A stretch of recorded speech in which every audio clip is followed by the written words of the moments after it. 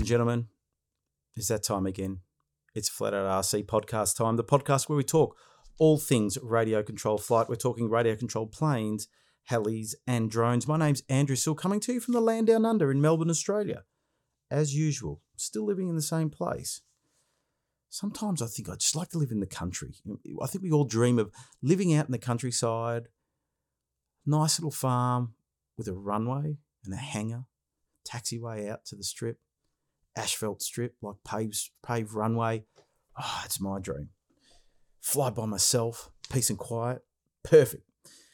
Anyway, big episode coming up. We have a gentleman that's known around the traps here in Melbourne as a bit of a buyer and seller of aircraft, Rohan Cleary, member of the club that I'm a member of. And I'll tell you what, awesome chat. You got to wait and hear what this guy does when it comes to buying and selling planes. And he dispels a lot of myths and a lot of misguided perceptions that people may have of him, because I'll tell you what, an amazing story. So stay tuned. But before we get to my chat with Rohan, let's have a look at what's happening around the traps.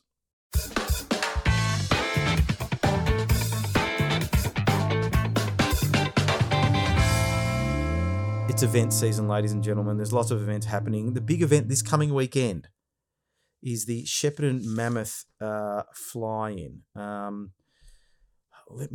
should have the details in front of me, and of course I don't have them, but I will have them very shortly. Look, anybody that's local here in Australia, you know what this event's all about. It's Australia's largest giant-scale aircraft event. I'm just trying to find the damn Facebook page so I can get the details up, because I know. Here it is. I should know. I should know the details off by heart. 16th to 17th of September. So it's this coming weekend, the 40th Mammoth Scale Fly-In, sponsored by Ozstars Models, with also Model Flight RC, Scale Aero Products, and the Australian Scale Association as well are involved, donating prizes, awesome raffle prizes, massive amount of raffle prizes. If you've got a model plane that is a biplane or a monoplane, that monoplane 80-inch and above, biplane, I think it's 66 inch. I can't read it properly. My eyesight's that bad. I think it's 66 inches is your biplane minimum size. So only big stuff and scale stuff only. Do not bring a stick. Do not bring a scale sport jet. Not a scale jet. A sport jet. You can bring a scale jet. You can bring a Mustang, a Spitfire, a Piper Cub, a Cessna. You name it. Something that's a scale model only. Now, the best thing to do is jump online to valleyradioflyers.com.au and take a look at the flyer. They've got some awesome merchandise, T-shirts and caps to celebrate the 40th running of this iconic event. So get on board, get some merch, get on down. I'm going to be down. I'll probably be down here for a day, I think, at this stage, because no one's home and I've got to look after the dog. So I'm only be there for one day.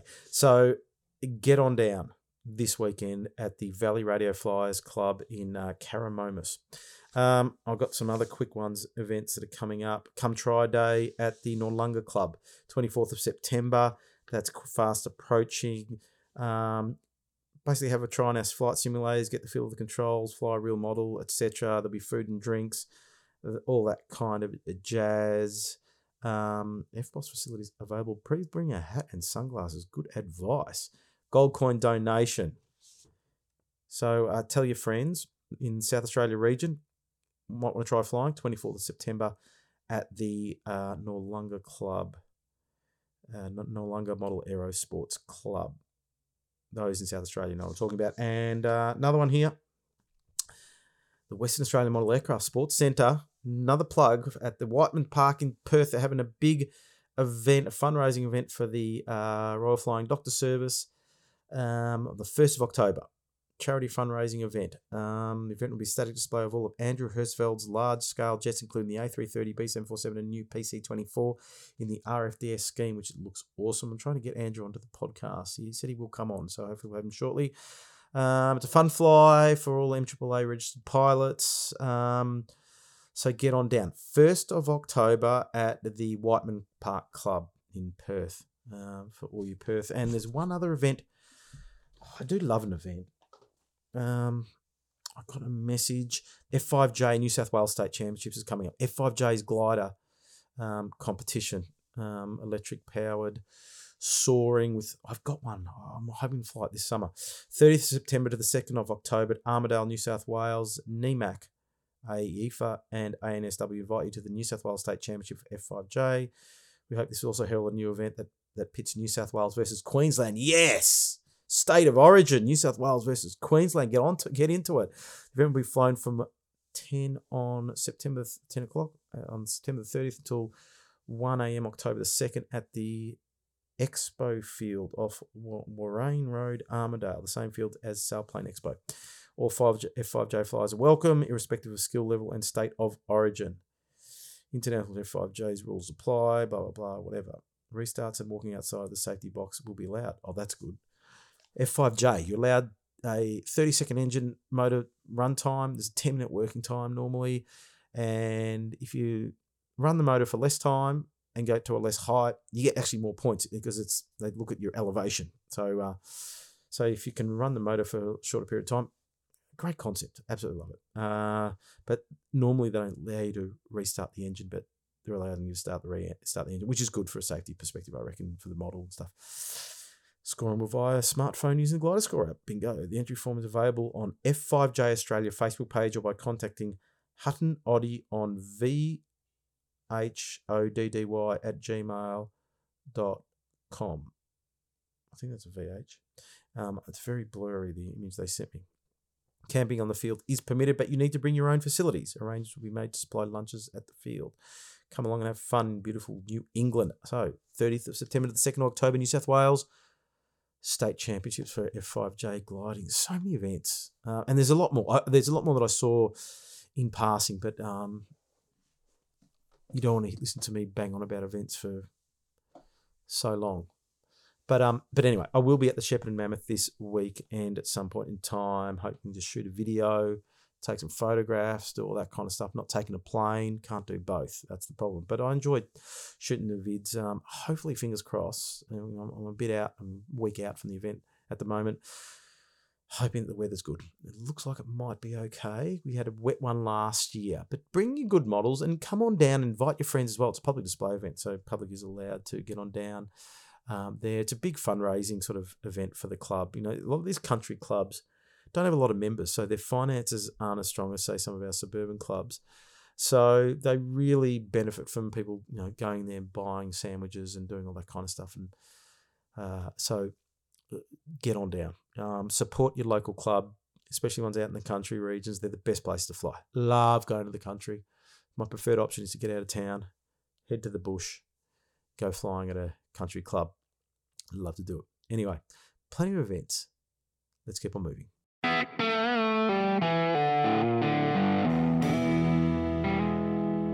It is guest time, my favourite part of the podcast, and I suppose it's yours as well. Rohan Cleary is the guest. Now, Rohan Cleary is known as a bit of a buyer and seller of model aircraft, and he's a fun-loving guy. Every time I've been in his company, he's always got a big smile on his face, and he's having the best fun at the field. So they're the kind of people that I like, and so I thought I'd get him on because of all his buying and selling that he does. I know there's a backstory to it all, and you're about to hear the whole backstory and everything that's involved in doing what he does to, procure these model planes and then get them ready for sale, etc. And all I can say is there's a lot of work involved.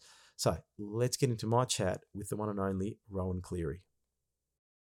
Buying and selling model aircraft. We're going to take a deep dive with a guru who knows how to buy and sell model aircraft. Rohan Cleary, thanks for joining me on the Flat Out RC podcast.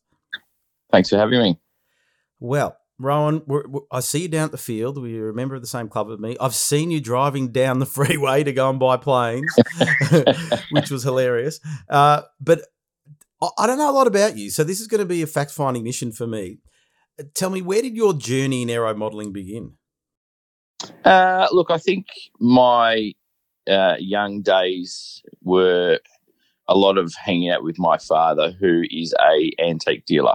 And in my younger days as a kid, sort of 10, 12 years old, I was going to garage sales with him on a Saturday morning, and I spent a lot of time, sort of hunting out treasures and antiques with him, and that sort of got the juices flowing, I suppose. And then my family is quite big in flying, so there's a bit of history there, which I suppose we'll probably delve into a little bit deeper a bit later on. But there's always been a passion for flying in my family, so I suppose it runs in the blood. And one day I bought a model plane at a garage sale, and that's sort of how it all started. I went down to a hobby shop, which we'll pretty well know, Hawthorne Hobbies, owned by Cliff MacGyver, yep. And he pointed me in the direction of Doncaster Model Aeroplane Club. And that's where I headed. Doncaster Model Aeroplane Club, which I headed down there with my first little control line plane, which I bought at a garage sale for a couple of bucks, and I was helped to get that in the air and start flying, and that sort of got me hooked. What year are we talking? I was 10 years old, so probably 1990, somewhere there. Yeah, so 1980, somewhere there. Yeah. Did the plane fly? It did. Yeah, it was had a little Wenmac motor in it, little stick trainer control line plane, and mate, I had a great time with that, and that sort of fueled my interest in flying. So I went from there to buying a few other planes after that. So you started in control line. Yep. When did you shift over to RC? Well, I spent a lot of time in the control line field down at Doncaster, and my interest was always looking over to the radio control stuff. It was always, walking over there, having a look, seeing what they were flying, and more interested in that rather than the control line stuff. And then I came across, back in the days, we used to have the thing called the Trading Post. It didn't have any Facebook or eBay back in then. We had the Trading Post, which just came out on a Thursday morning. And I found a plane in there for, I think it was about $80 or $90 or something like that. It came with a Force radio control. I think a few guys remember those. Yeah. Back in the day, I think it was a JR Force. Came with it, and it was a little trainer with a 15 engine in it. And I bought that, and that's where it all sort of started. So, who taught you how to fly?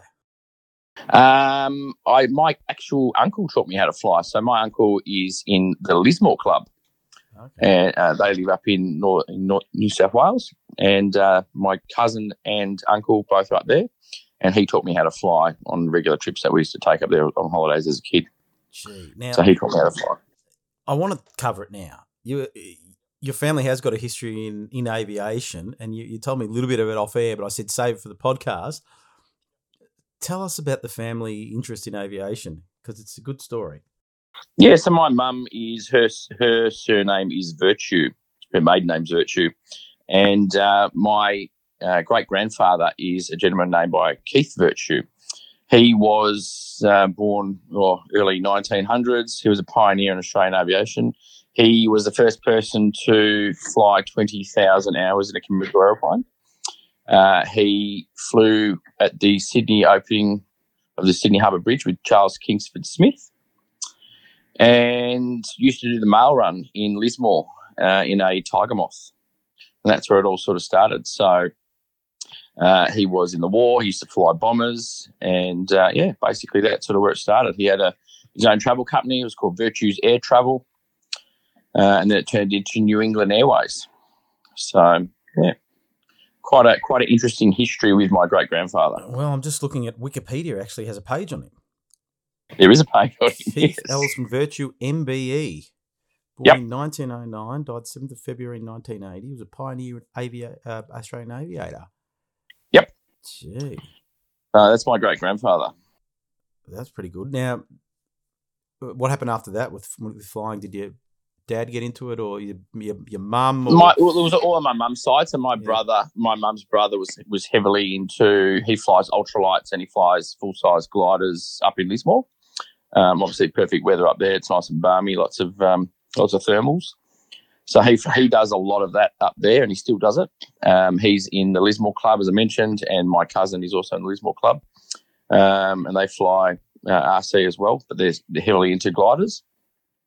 And that's where that sort of side of the family, I've got that interest, I suppose, from my mum's side. So, and that's just where that's come from. Yeah, okay. And I've always had a plane. Like ever since I was a kid, I've always had a plane somewhere, whether it be a foamy or whether it's been a glider or whether it's been something. I've always had something at home.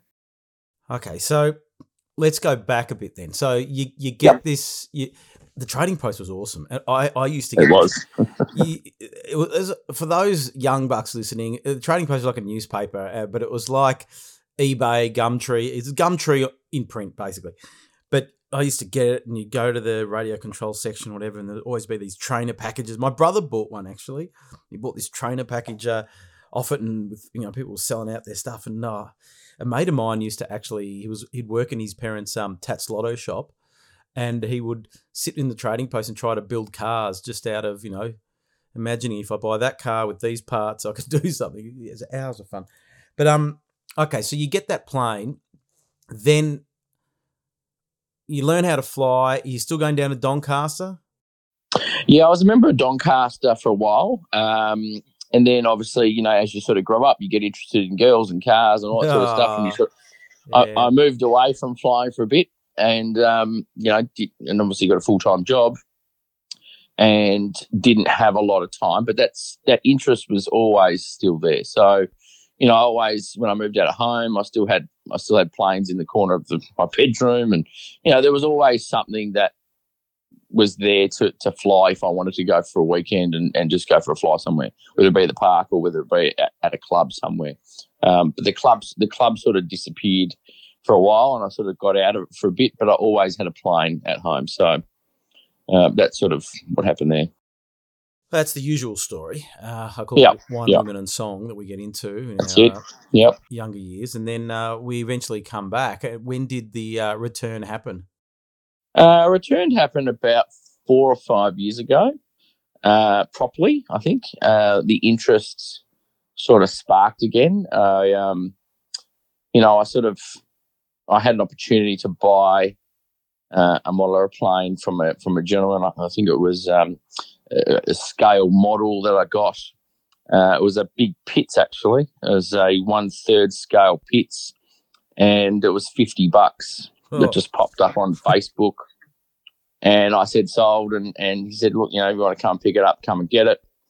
And I went over to the other side of town, picked it up, and he said to me, my dad was heavily into modelling.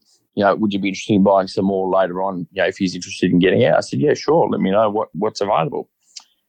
Took it home, had the plane in the garage for a bit, never flew it. It was too big, didn't fit in the car, all that type of thing.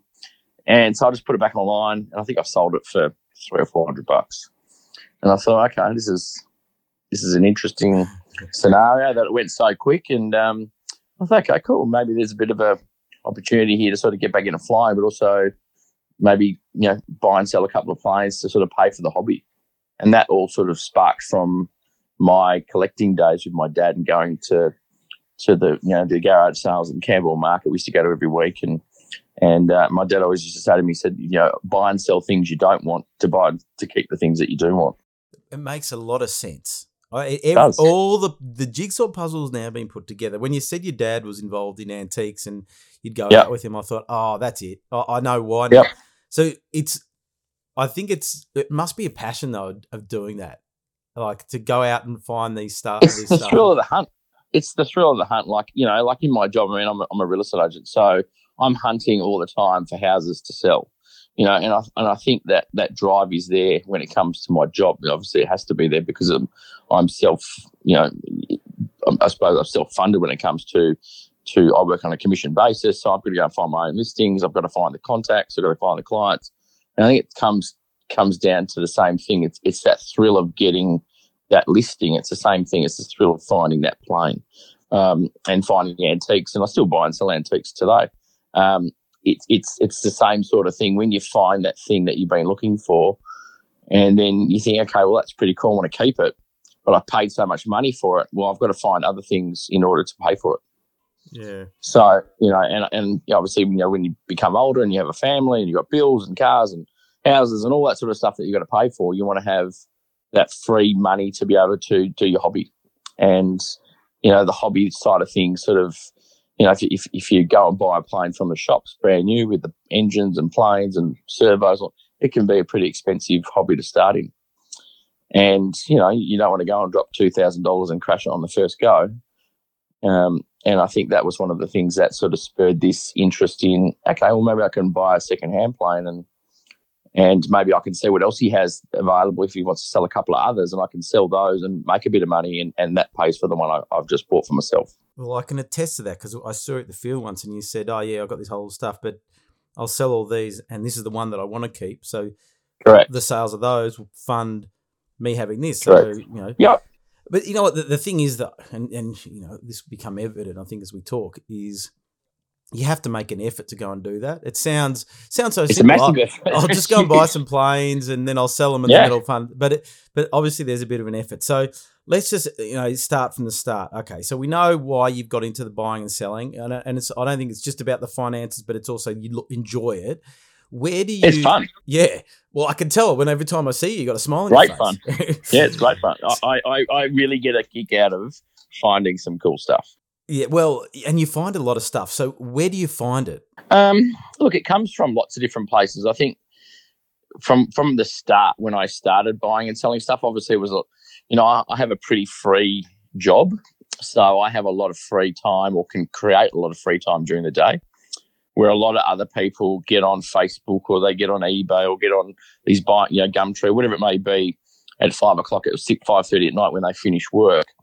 Where for me, I've got access to that all day, you know, so I can sit there and call buyers for houses, but I can also be looking online to buy stuff, to flip, to make some money, or to buy a collection of stuff.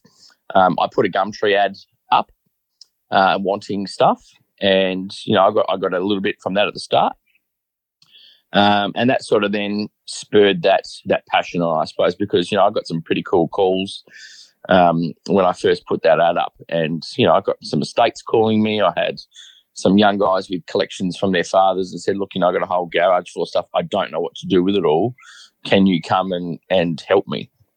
And I think that's what it comes down to as well. You know, there's these lot of families that, I mean, we're in a pretty interesting hobby that is, look, in some ways it is not as popular as it used to be, or it's I suppose I wouldn't call it a dying hobby, but there's less younger members getting into it than there were before.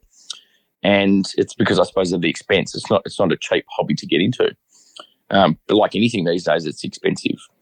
So I think when you build up all this stuff, you know, and then it gets left to a family member who has no idea, and they're just left with a whole garage full of planes, what do they do with it all? So they search online, they come across a Gumtree ad, and they find me. You know, then they give me a call and say, I've got 20 planes and engines and stuff. Can you come and have a look? You know, and that's sort of where it starts. And that's where it did start. And that's where I sort of thought, well, you know, if I made a couple of bucks on the first lot that I bought, well, maybe I can find some cool planes and keep some scale stuff and then go from there. And then I got a call back from that guy who I initially bought that pits off. And he said, my dad's ready to get rid of his whole collection. Are you interested in buying everything? And I said, oh, give us an idea what you got. And he just sent me some photos and he said, oh, that's just like 1/10 of it. He goes, there's a whole garage full. He goes, you're going to need a truck. So I went and hired a van, and off I went to the other side of town and filled a truck full of stuff. And, you know, like it was helping them clear it all out for the father. The father was still alive and more than happy to get rid of it for the price that he put on it. I didn't price it, he did, and I was more than happy to pay it. So, and then once that sort of starts, you bring it home, you clean it all up, you put it all together, and it's time consuming. There's a lot of work that goes into it. So it's not just the matter of, you know, putting a wing on and taking a photo and putting it online to sell it. It's finding the wing bolts, making sure it all goes together, making sure it's clean, making sure everything works, you know, trying to make sure that I'm providing a plane to someone that's going to fly. Because just wiping a plane over and just taking a photo of it's not always the case. You know, you want to try and make sure that you're either getting the best figure you can get for it because it looks good, but also trying to make sure that whoever's buying it's going to get something that's going to be fairly reliable. Yeah, like when you just scrape the surface of thinking about what you need to do, there is a lot of little parts that go into it, which is probably the reason why a lot of people don't do it. But But as I said, the passion obviously is sitting there to do it. So, okay. So you get these planes home, you've got to go and check them all out. The ones that are no good, what do you do? Throw them in the bin or? No, look, there's always people there who want parts. There's always people who want an airframe.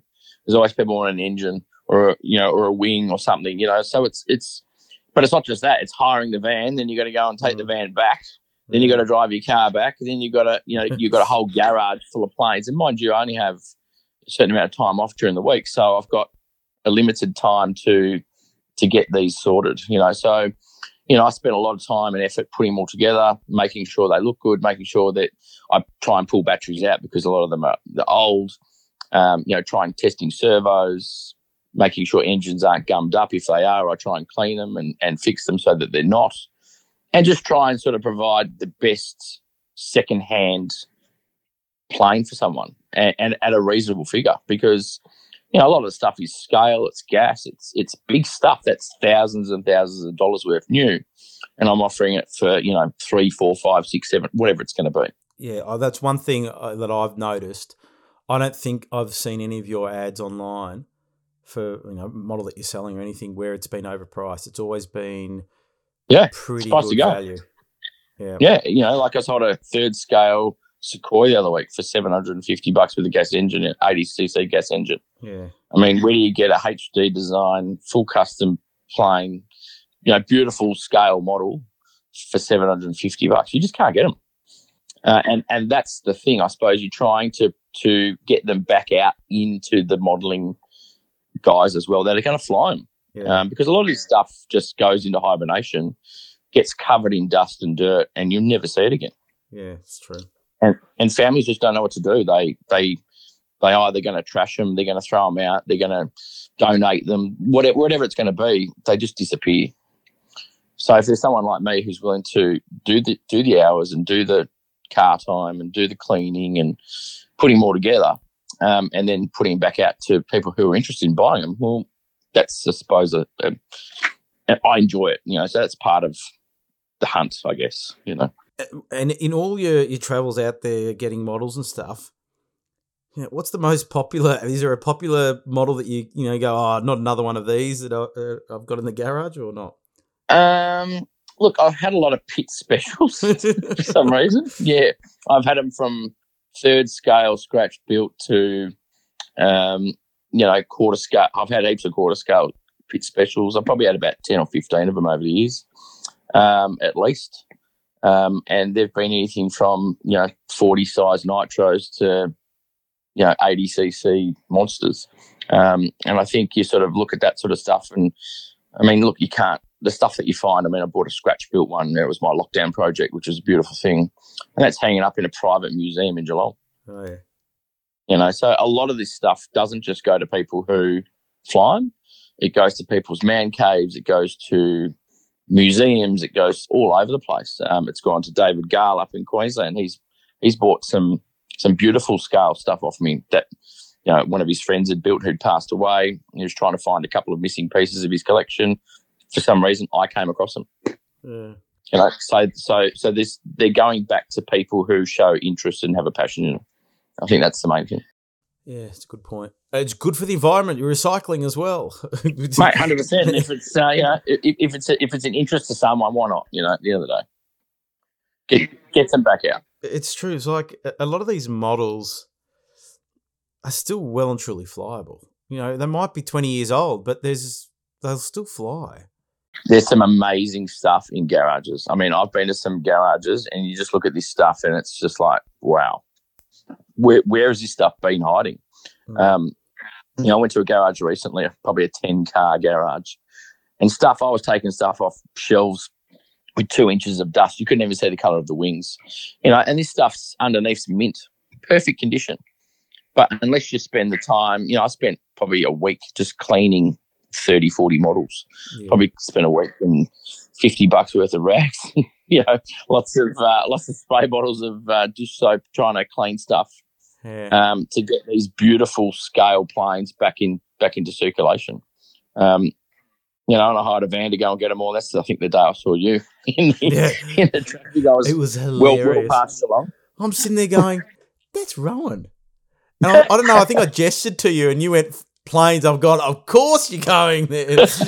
Pick up planes. Oh, that's a classic. Yeah. Okay, so what's the best haul you've ever had? Probably the best haul I ever had was that gentleman I first got that pitch from. He rang me back and said, Dad's willing to sell his collection. He was a gentleman from the other side of town, from sort of the western suburbs. He was heavily into scale models, and a lot of them were scratch built. And he rang me and said, come and get all these planes. I want $2,000 for everything. Mm. And I was like, okay, cool. That sounds good to me. And he goes, you're going to need a truck. So went and hired a high top van, and went out to the other side of town and picked up probably 35 to 40 scale models. And I think the smallest was, probably fifth scale. And majority of them are quarter scale stuff, gas planes, DLE engines, beautiful stuff. And in the mix was, we're talking Spitfires and Mustangs and stuff that's literally brand new, never flown, air retracts, the works. And there was probably at least, out of the 35 to 40, it was probably 20 of them that were gas, ready to fly, big stuff, beautiful, beautiful things that just were never gotten around to. He unfortunately got cancer, and it just couldn't make it to the club anymore. And son just said, mate, you seem, you looked after Dad, liked you when you first came, picked up the pits. You had an interest, and wanted you to come back and wanted you to have them. And and I said to the son, I said, look, you realise I'm going to sell some of these. He goes, mate, once they're yours, you can do what you want. Yeah. And I sort of feel bad sometimes, because you sort of look at it and think, he priced it and I just agreed, but and then he befriended me on Facebook. I'm thinking, oh, that's the worst thing you want to do, because you sort of feel he's going to see every ad that I put up. Yeah. And one plane I think I put up was $2,000, what I paid for the whole lot. And I thought, oh, and it was a quarter scale scratch built Spitfire with a DLE 55. And I thought, oh God, he's going to see this, and and I just said, look, I'm selling it. And he goes, mate, do what you want. He goes, they're all yours. I'm happy. We're happy. And he was wrapped. He just wanted them to go to someone that was going to either put them back out to other people, but he didn't want to deal with 50 people coming to the house. A lot of people are like that, though. Like a mate of mine gave me a T-Rex 550 helicopter that had been test flown. It was like brand new, and a transmitter. He just gave it to me. And I said, no, I'm going to pay for it. He goes, no, I don't want anything. He said, I just can't be bothered dealing with people to come in here and buy it and haggle and blah, blah, blah, whatever. I'd rather just give it away. And I went, okay, thank you. But it's like that show on television, the American Pickers, where they go to people's places and they buy stuff.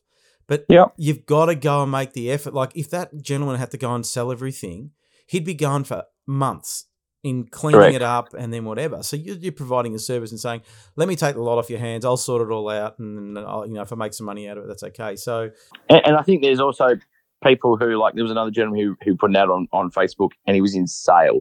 So he wasn't around the corner, and he put some jets up, and I think he had $2,800 on the whole lot. And I said, mate, and a couple of people tagged me in it straight away, and I messaged him straight back and I said, mate, is this what else you got? And he said, no, that's it. And I said, cool, sold. And I just paid him the price. And he said, because you didn't haggle, he goes, there's 25 more planes. And he goes, I didn't tell anyone else. He goes, but you can have everything. And same thing again, hired a van. It was a whole day. Hired it, left at 8 o'clock in the morning, drove to Sale, built the van, came back. And it was a long day, but there was two turbine jets in that lot as well, plus 35 other planes, But he just said the first person who wasn't going to haggle with me got everything else. So, Do you know what? When you go and visit these people, how long are you there, and how long do they sort of tell you about their life story in aero modelling? A lot of them are sort of just had enough. Like, a lot of them, like while I'm trying to sort of clean out their whole life of modelling, you try and have that conversation, because it's a pretty tough thing, I mean, you're taking tens and 20s and $30,000 worth of stuff that they've purchased over 20, 30 years out of their life, so it's not an easy thing. So you sort of got to have a bit of dignity for a lot of these people and say, look, I appreciate what you're doing and I appreciate the opportunity to buy all this stuff. And you just got to be nice. It's like my job. It's the same thing as selling a house. If I'm going into a deceased estate, selling a house, these people have been through hell and back. They've just lost a family member, and you've just got to be polite. You've got to be nice. You've got to be appreciative. And I think that's probably the biggest thing when it comes to going to an estate when it comes to planes, or whether it's going to an old fella who can't see anymore and loves the hobby still, but just can't see the planes. A lot of the guys that I buy stuff from, it's due to health reasons. A lot of it, they still want to fly, but they just can't. Well, that's true. I think if we all are fortunate enough to live long enough, we'll probably get to that point where, like I'm turning 50 and I'm going, my eyesight's it's okay when I've got my glasses on, but I'm like, things aren't as clear as what they used to be. Yep. So one day I'll go, nah, it's just I can't see them anymore.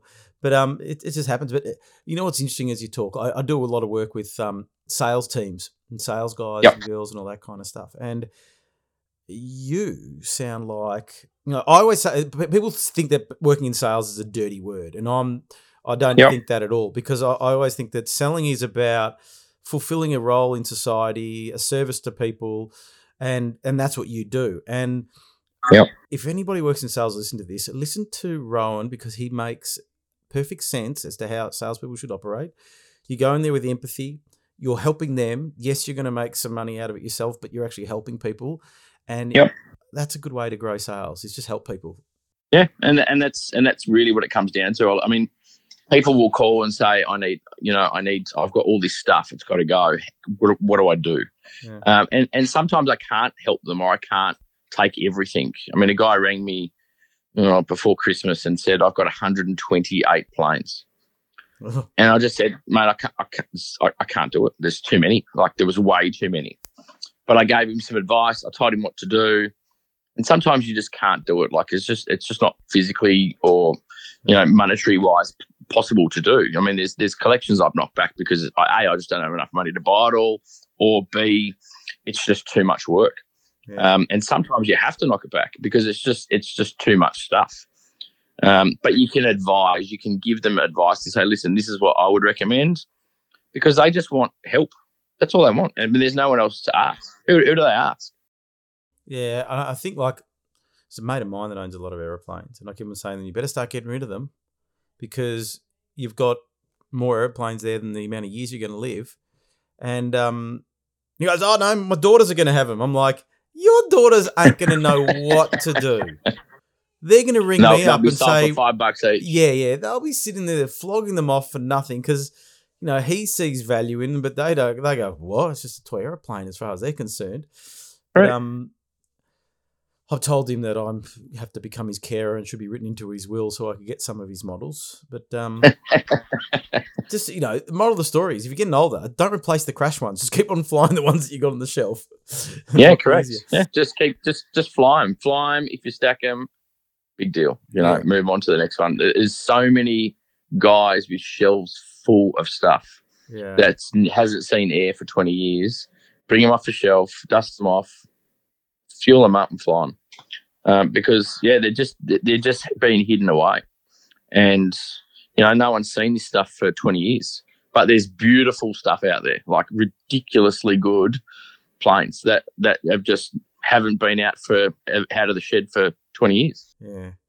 Now, okay, you said earlier that your dad taught you, you buy a whole bunch of stuff and then you basically you sell the stuff to fund the stuff that you want to keep. What are you keeping? What models have you got? What have I got? I've got a 1/3 Decathlon. I've got a cassette racer to replace the one which met its demise recently. We won't go there. I've got a few old timers. I've got a hog biplane. What else have I got? I've got a Voltaire, just a Hobby King Voltaire sort of 3D thing. I've got an ultimate biplane with a DLE 20 with smoke. I've got a Tiger Moth. I've got a quickie 500 piling racer, which I like to scream around with. That's sort of what I got in the garage at the moment, but that they get replaced after a while. Do you have a certain category of models that you like? I like to go fast, and I like to go fast and low. I'm not particularly into aerobatics. I'm not particularly into doing just boring circuits either. I'm not really. I do like just to muck around with like something different as well. So you've probably seen me at the club with Iron Man that I put together, which I think quite a few people saw. I like to fly stuff that's different, stuff that people. I mean, everyone's got an edge, everyone's got an extra, everyone's got all this expensive, iMac, sort of stuff that they're bringing weekly. It's the same stuff. Mm. So I want to be someone who brings something that's just a bit different and have a laugh. If it's an old timer that's got a 15 nitro in it and it's it's got no throttle in it, but it's got an elevator and a rudder, and it's you got to push it straight into the wind, otherwise it'll go bank and crash. That's the sort of stuff I like just to have a bit of fun with. I've got paragliders and electric paragliders, which are pretty cool. I've had that big third scale ultralight thing from Hobby King that was a bit of fun. Just stuff that's not the norm. And I think if you can have some fun with the hobby, why not? If I'm buying stuff and I'm getting a group lot of planes and I get something like that and it doesn't cost me much, why not have some fun with it? Like, if you can get a tiger moth and have a bit of a laugh and, do some low passes and, sort of try and fly into heavy winds and try and fly it backwards and just do stuff that people just don't do anymore. And I was talking to a few blokes at the club the other week, and, no one does streamer cuts anymore or combat. No one does it anymore. It's become very precious. I think our flying, no one wants to crash anything or damage anything. It's like, well, surely everyone at home's got a plane that they can put a streamer on and have a bit of a fun afternoon. I'm sure if it was mentioned at a club meeting that we're going to have a combat afternoon, everyone's got something that they wouldn't care about. That's the sort of flying that I miss, because that's the stuff we used to do at Doncaster way back in the day. And we used to do it at the Lismore Club when I went up there. It was just stuff that they always did. The limbo and all the things that clubs are sort of forgotten to do nowadays. You're right, because I'm thinking about, like, as you were talking, I was thinking about instances where I've seen people do limbo and whatever. Like, we did it. We used to fly indoor down in Donvale or something, and a friend of mine was there, and he set up, like, those retractable barriers that they to create queues, and like you see at the airport. There was one of those in the centre, and he pulled it out and set it up like a limbo. And without saying anything, he just started doing loops, because there's not a lot of room. He's doing loops, trying to go under the limbo. There are probably another 10 planes in the air, because when you fly indoor, you got heaps of planes that fly at the same time. And for that 5-minute period, it was mayhem, but it was the best mayhem you've ever seen in your life, because everybody was trying to do it, and there were planes whacking into the poles and you name it, but everybody had a smile on their face, and it's that kind of stuff that you want. Stuff we miss. Yeah, you miss. We don't do it anymore, because I think everyone's got this stuff that they bring, which is fine. Don't get me wrong. Like, I'm not saying don't have the nice stuff. I've got nice stuff that I would never do stuff with like that, but there should be more of those sorts of days. Yes, I know everyone's a bit more precious these days. There's more rules, and, we've got Casa looking over our shoulders. I get all that stuff. Casa's not looking over our shoulders, though, Rohan. Whoever tells you that Casa's looking over their shoulders. Well, that's good. Hopefully they're not. But, hopefully we can bring back some of these days. I think these sorts of fun events need to be brought back, because I think that will then bring back younger people to have a bit more fun, instead of just watching $5,000 model planes fly up and down the strip, and I think that's what the hobby's missing again. It's missing that fun factor. I have seen one of our fellow club members, young guy, Balint, and he Balint will get out there and he will he had this, I don't know where he picked it up from, some little tiny foamy, and it did not fly well. He said, "Come and have a fly." And he flies mode 2 like me anyway. So he handed the transmitter to me. I said, this is all over the place. He goes, watch this. Flicks a switch, puts the gyro on. I go, well, that's a bit better, but it's still not great. Anyway, he's gone, how much fun is it though? And I'm like, well, yeah, I'm fighting it all the time. And when he got it, he was just zooming around the sky. And he goes, oh, that's awesome. And then the next minute he's got his IMAX playing out and he's doing an IMAX sequence. But some of the young guys are good at doing that. He's just some of the best flying experiences I've had is being out on a flight line with somebody else and just talking to each other, whether it was Belint down at the Blue Rock Dam at the Ball Club flying circuits with our float planes, or Echuca, me and another guy flying at the same time, and he's hovering his plane. I'm going, stay there. I'll do loops around you. So where you start to interact with the other people that are flying, like these are the memories that I can recall straight off the top of my head because they were so much fun. But yeah, so there's a little note. On my honeymoon, I bought a bee, those bee glider wings. They were called the bees. I think they were called. They were just foam wings with tape. On my honeymoon in where was it? We were up in Mooloolaba. There was a point that I just walked up there with my wife one night, and there was all these bee wings flying around. I'm like, oh my God, this is so cool. Yeah. So I went and bought one at the local hobby shop for like $90. I bought a 2-channel radio and I put it together that night, and I was up there the following night. But that was I was up there literally every night. But the fact that these guys were banging into each other, and just didn't care, I thought, you know what, that's the fun stuff. That's the stuff you remember. Yeah. And I think we need to get back to a lot of that stuff in our clubs, just to get the young people, having a laugh, and even to get the old fellas back into it because I love it. Yeah. And you know what? I don't know of anybody who got hurt from someone having a combat session. No one. Ever. They do it. And, some of the Gippsland players clubs get hurt, but that's about it. Yeah. The Gippsland clubs, Sale and Bairnsdale, they've run down at Sale, they were making like these foamy kits for people to buy, like cheap little things.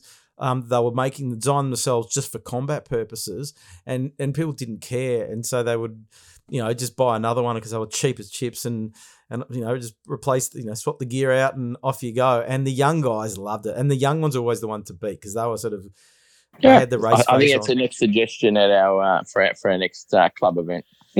That's a good idea. It's a good idea. I think encouraging. Hopefully, there's some people listening who might be able to help me. Yeah, well, there's lots of people listening, but the sentiment is there that we've got to bring fun back to the field, right? Let's not get lost in rules and regulations. Yes, we've got to be safe, but combat flying with a little foamy or something like that ain't going to harm anyone. Anything, whatever it is. I think if you can afford to bin it, I think why not bring it down, have some fun, put a stream on it, and off you go. Well, we did the down at our club. We did the Stole event a number of years ago. And that was phenomenal. Good. We had a great turnout. It was perfect weather, and it was a challenging kind of thing. So I think people, I think you're right. I think you've touched on a good point there. But yeah, not with your great planes and your big giant scale stuff. That's a different kettle of fish. But if anyone wants something that's a bit of a junk, I don't know where to come. That's probably right. Got a few here somewhere. Actually, before I forget, like most of your stuff is sold via what? Via Facebook. Yeah, look, I depends what it is. So it comes down to a number of things. Like, I don't just sell planes. There's engines, there's collectible stuff as well. So for me, I get a lot of vintage engines. I've bought 9-cylinder radial, scratch-built stuff. And I think it comes down to as well keeping contacts with people who buy certain things. And that's another thing. A lot of the stuff I sell, you don't even see. You never even see it pop up online because it goes with one phone call. Yeah. And that's the same with real estate. Like if I list a house and I've got the perfect buyer for it, I'll just make a phone call. And it's the same when it comes to planes. I've got guys that just buy collectible engines. I've got guys that buy diesel engines. And I keep them in the phone, make a phone call, and it's sold. I think that's a big part of what I do as well. There's guys that buy stuff for hanging up in their garage. I've got a guy at the moment who contacted me through Facebook who said, mate, I see you sell a bit of stuff. I need 6 big planes to hang up in my garage. Yeah. And he's now got 6 planes sitting here waiting for him to come and collect that he's purchased off me in the last sort of month and a half.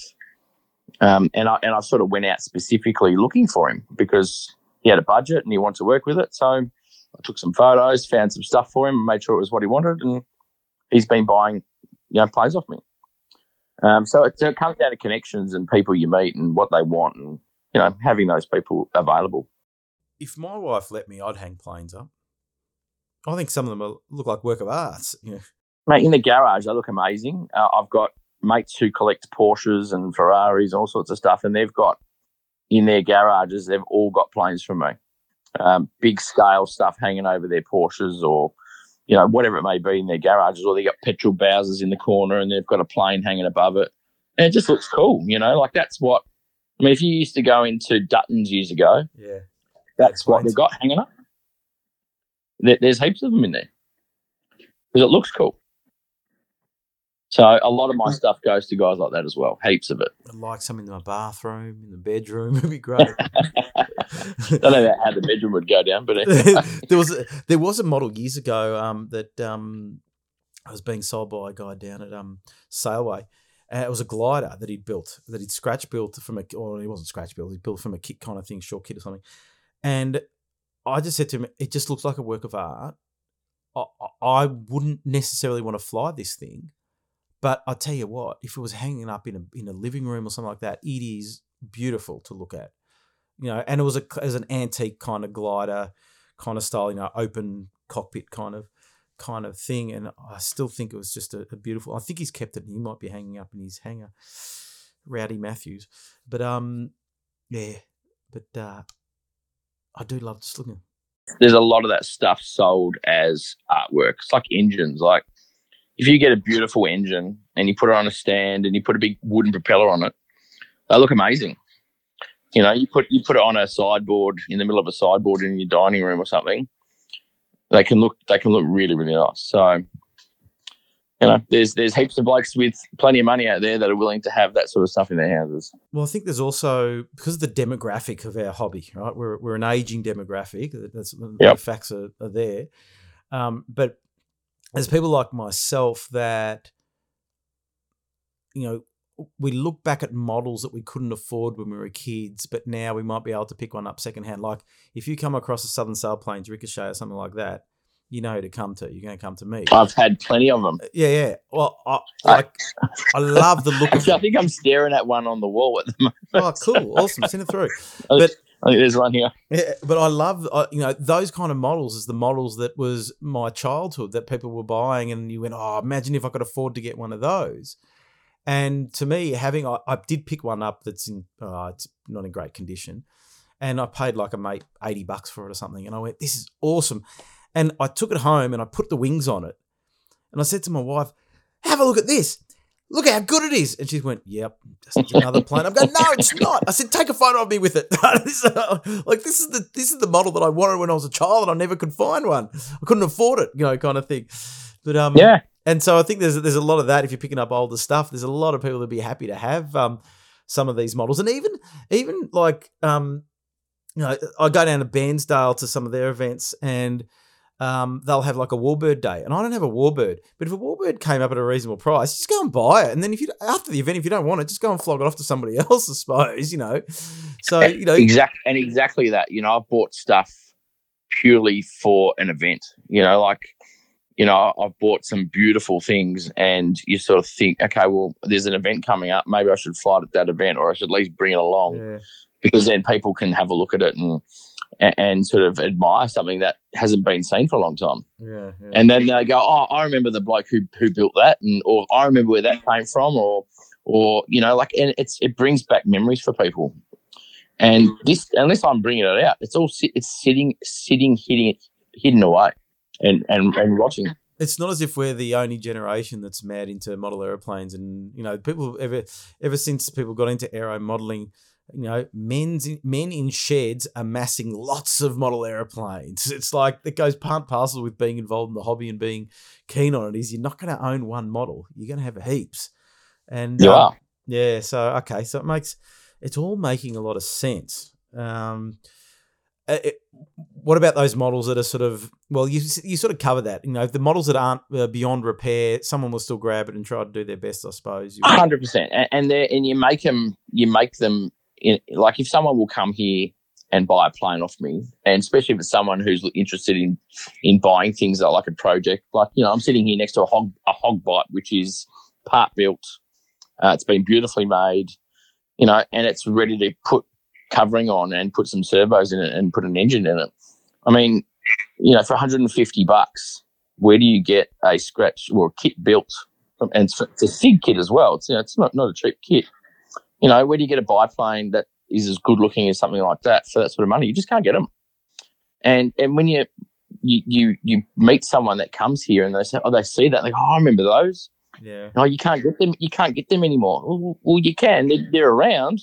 They're just in someone's garage underneath their workbench, and they've never got to it, or they've never finished it, or So if I'm buying a collection of stuff and you're bringing that stuff back out, it sparks people's memories, and that's where they get excited again, because they come here and they don't just buy one, they buy two or three, or sometimes they fill their cars. You're gonna have a shop front. You're gonna have a shop front. So what does the family think of all these planes sitting around? Well, they don't sit for long. That's the thing. You sort of, I price them to sell. At the end of the day, I'm pricing them to make a profit, I suppose, at the end of the day on some of them, but to also pay for the ones I want to keep. So, if I'm paying for the one I want, which might have been $500 as an example, and I bought 5 other planes for another 500, 600, or whatever it may be, if I can sell them and get $1,000 back, well, I've got my plane for nothing. So. Yeah. They just don't last. And that's the thing. Like, planes are, if you present them right, it's like anything. It's like a house. If you furnish it and garden it and paint and do all the right things with a house, it's the same thing with a plane. If you present it right, if you make it look good, you put a new spinner on it, or you put a good prop on it, you put, wheel covers and all that sort of stuff to make it look nice again, and give it a really good clean and make sure it's all looking special, they sell quick.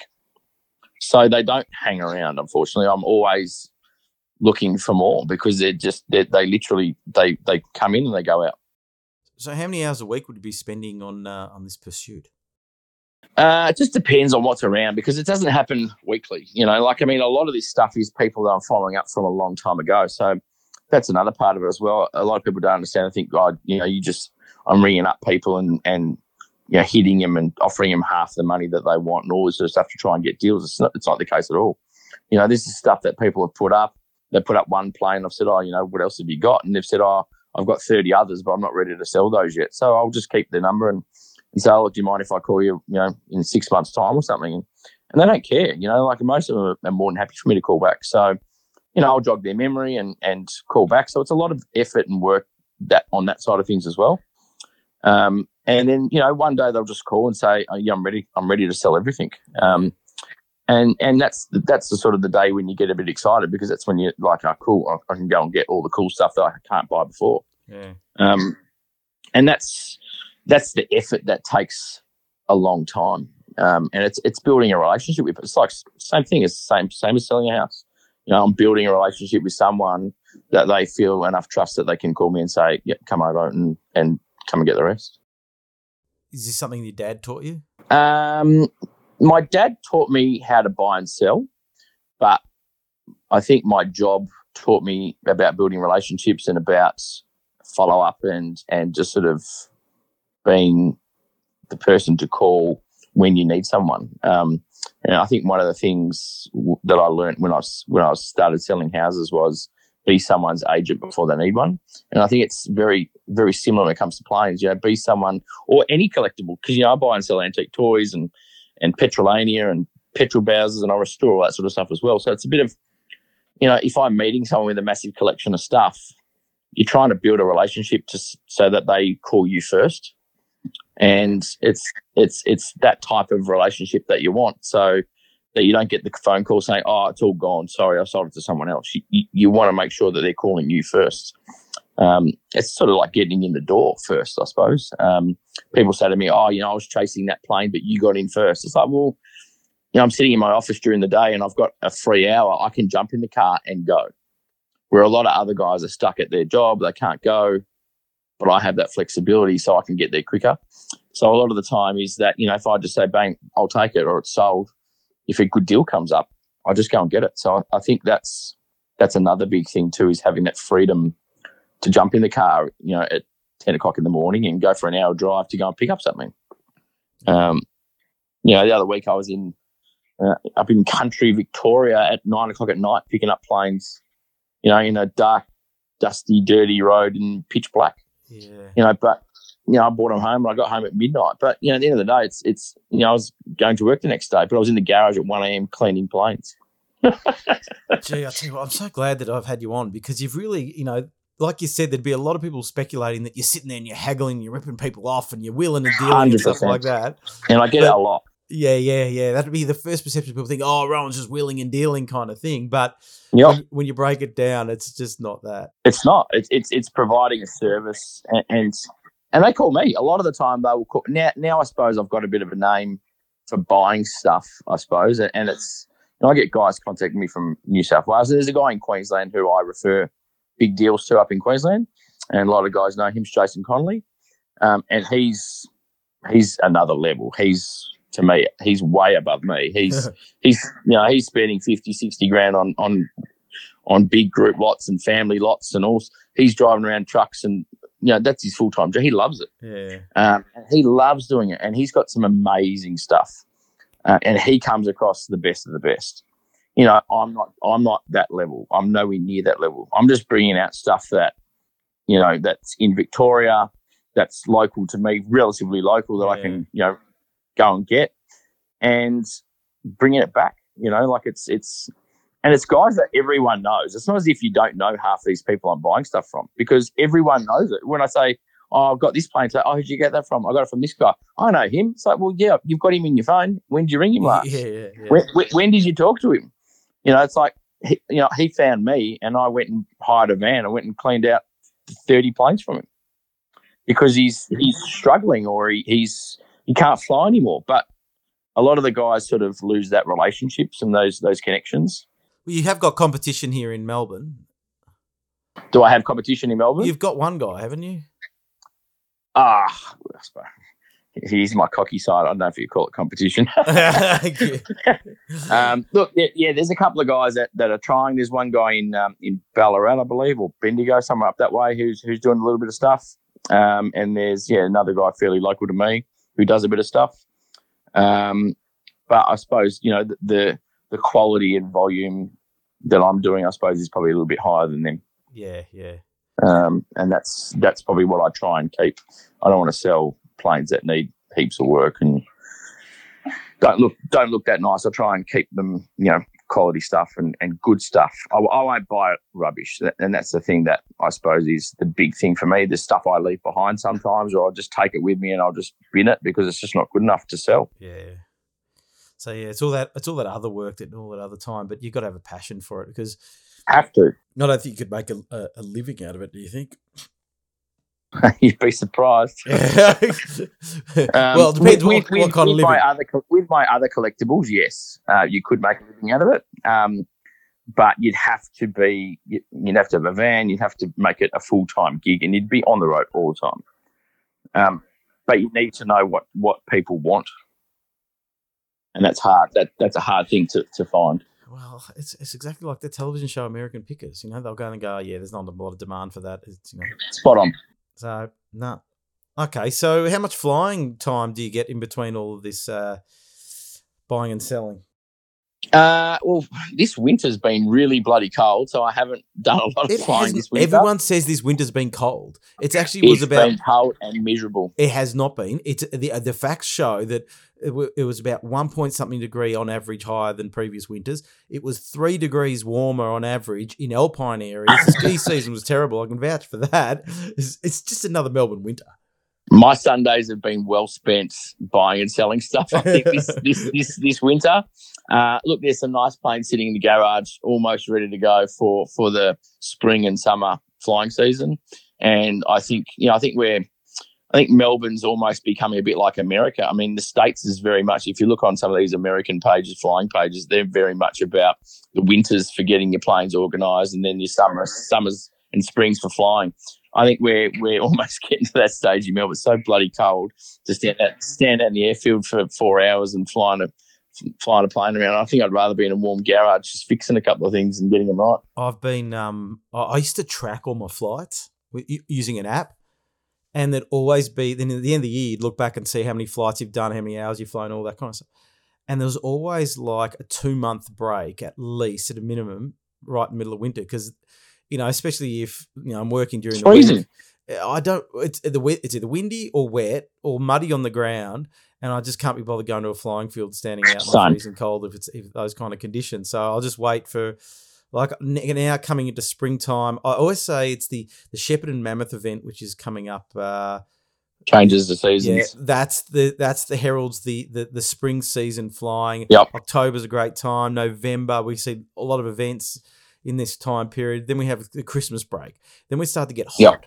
And so I'm fussy. I don't like standing out in the stinking hot flying model airplane unless they're gliders. But when I'm flying, and you've probably noticed this, when I'm flying, I go there to fly. So I fly my plane 10 times when I'm there. I'm not there to chat. And look, it's nice to have a chat, don't get me wrong. But if I'm going to fly, I'm going to fuel up, fly. And it just, people were like, how many bloody flights are you going to have today? So as many as I can fit in. Yeah. Because that's the whole point I'm here. Like to have some fun. And that's one of the things when it comes to me is that I go to the club and if I'm going to fly, I'm going to fly 10 times or 15 times or whatever it may be because I want to get my flying time in while I'm there. Yeah, no, it makes sense. So I can do a month's worth of flying in one Sunday. That is true. Well, okay. So here we are. We'll go to the final question, the question that everybody can't wait to hear the answer to. And it's going to be very interesting to see what the answer is to this one. And that is what has been your favourite model that you've owned? My favourite plane. I think I commented on one of your posts. It was probably that DH2. Oh, yeah. That I had. That was probably the nicest scale model I think I've ever bought. That would have to be up there. Definitely when it come to quality and just how beautiful it was. But there was also another post you put up of a tiger moth.